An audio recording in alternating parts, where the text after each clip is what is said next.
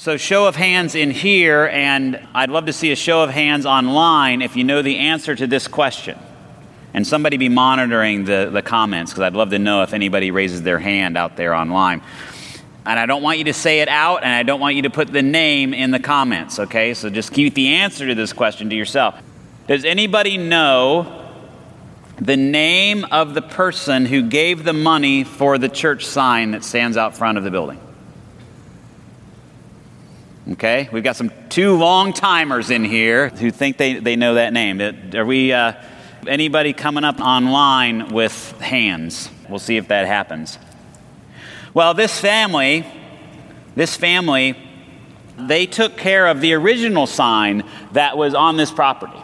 It was a little metal sign. It was sort of painted black and, sort of a typical little church sign, probably, about that big, and it had those little metal letters, right? Those little metal letters. And so every week, this family, and this woman in particular, would come, and they always put up the sermon title every week. And so they would go, and they would put up the sermon title every week in this little sign. And that was part of what they did. And they were very faithful people, very, very generous people. And so they were here, and of course, I met them when I came here. And the husband of this family had died at one point, and so she was a widow and was living on her own. And we had a wooden sign. And I'll be honest, it wasn't super nice. I mean, it said Westminster Church, and it was fine. It told people we were here, but it wasn't, it didn't really match the building and all that sort of thing for those folks who think about those things.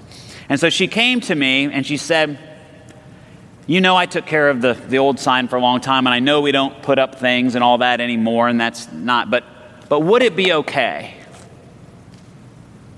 if I gave the money for a new sign? Would it be okay if I designated that? I don't want my name on it. I don't want any of that. I just want us to have a sign, and I want to know that sign is in place before I die, because I want people to know that this church is here. And so she gave the money for the sign, and she approved the design and all of that, and the sign got put in. And I thought about her this week as I thought about what it means to be a sacrificial giver. What it means to give in a way, maybe it hurts a little bit financially, it challenges you, or personally, it takes a little more of you than what you thought it might. But for me, sacrificial giving also means that we're not just thinking about the benefit to us, or to the people that we will know, or to our children, or to our grandchildren. I mean, that's what's interesting about our world today in the financial realm, is that many people, they don't think beyond, well, my kids are doing fine. Those folks who've done well for themselves, like their kids they're fine. They don't need inheritance or any of that thing. But the grandkids, that we want to make sure that they've got what they need to get started, because we're not real sure about them. Or maybe even if the family started younger, having children, the great grandkids, we're gonna take care of the great grandkids. But then I heard a story of a man who was talking with someone in his church who was thinking about making some gifts to the church upon his death.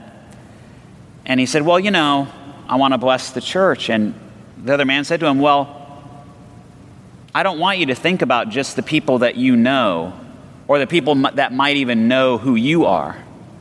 I want you to think 3, 4, 5, 10 generations down the road. What kind of gift might you give because what you've been given in this life? What kind of gift could you give that would bless people who you don't even know, who don't even know your name, but that gift could be a legacy that propels the gospel forward?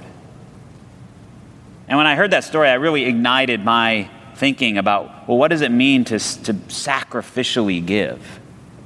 It means we're letting go of the gift. We're letting it bless people that we don't even know. that we won't perhaps even know until the church triumphant. And then I thought about Mary. I think a lot of times we've read this story so much. We've heard of the angel coming to Mary and telling her what God had planned for her and what God was inviting her into. And we hear her say, yes, here I am, Lord, let it be with me according to your will. And I think we just say, oh, wow, what an amazing response. But I think it's lost on us the kind of risk that she was taking. I mean, she was betrothed to Joseph, but they were just betrothed. They had not been together. And so for her to become pregnant then would be a scandal. She would have the responsibility of being the mother of the Messiah. And for those of you who've gotten pregnant and had children, getting pregnant and having children, there's no instant gratification in that. It's not like you say yes and then it's like, woohoo, this is awesome. We're just rolling along here. There's a lot of not just 9 months of pain and change. She was giving herself over to something that was lifelong, and then she wasn't thinking about people in a country that she'd never heard of 2,000 years later, how that would bless them. She was giving herself over to something so much larger than herself, and in a sense, sacrificially giving her life so that the life of the Savior might come into this world to bless all people. And in the Message translation, it says, after the angel explains all these things to her and then says, and Elizabeth, she was thought to be barren, and now she's 6 months pregnant, and nothing is impossible with God. And it's this beautiful phrase in the Message translation. Mary says, yes, I see it now.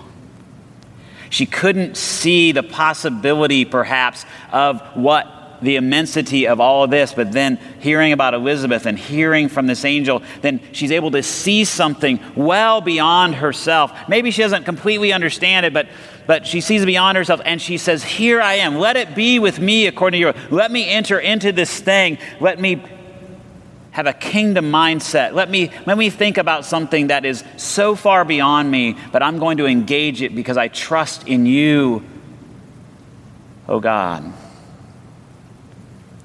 When we do things here and now, we followers of Jesus are asked to think about the eternal benefits, the eternal consequences. And just like the woman who gave the money for the sign, I think about the founders of Westminster Presbyterian Church way back in the 1880s. Did they have any idea? The people who would be gathered in the place where we would end up, in the worship that we would be doing. Did they have any idea? Would they even be happy about it if they would have known? But would they be happy that there is still a community, there is still a church that is blessing in the name of this gathering that they began with hope and faith and love and sacrificial giving? We enter into this life of faith with the only guarantee that God loves us and that God eternally loves us, and that through Jesus, the Son of Mary, that we have a new life in Him. We will encounter hardships, we will encounter difficulties, we will encounter joys and wonder beyond what we can even imagine if we are willing to open ourselves to the possibility, yes, I see it now. But to do that, as I challenge the children, we have to deepen our faith. We have to think about how we can serve here and now. And I challenge us now, as we think about this capital campaign and as we think about our usual annual giving, to think about how can we bless people who we don't even know and who won't even know us. We are called to have a kingdom mindset.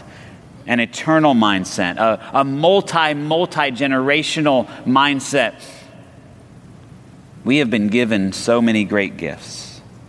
We are called to sacrificially give to others. And so today, I want you to think about Mrs. Waymack and her gift to us, and how you now know her name, even though she did not know yours when she made the gift. Thanks be to God. Amen.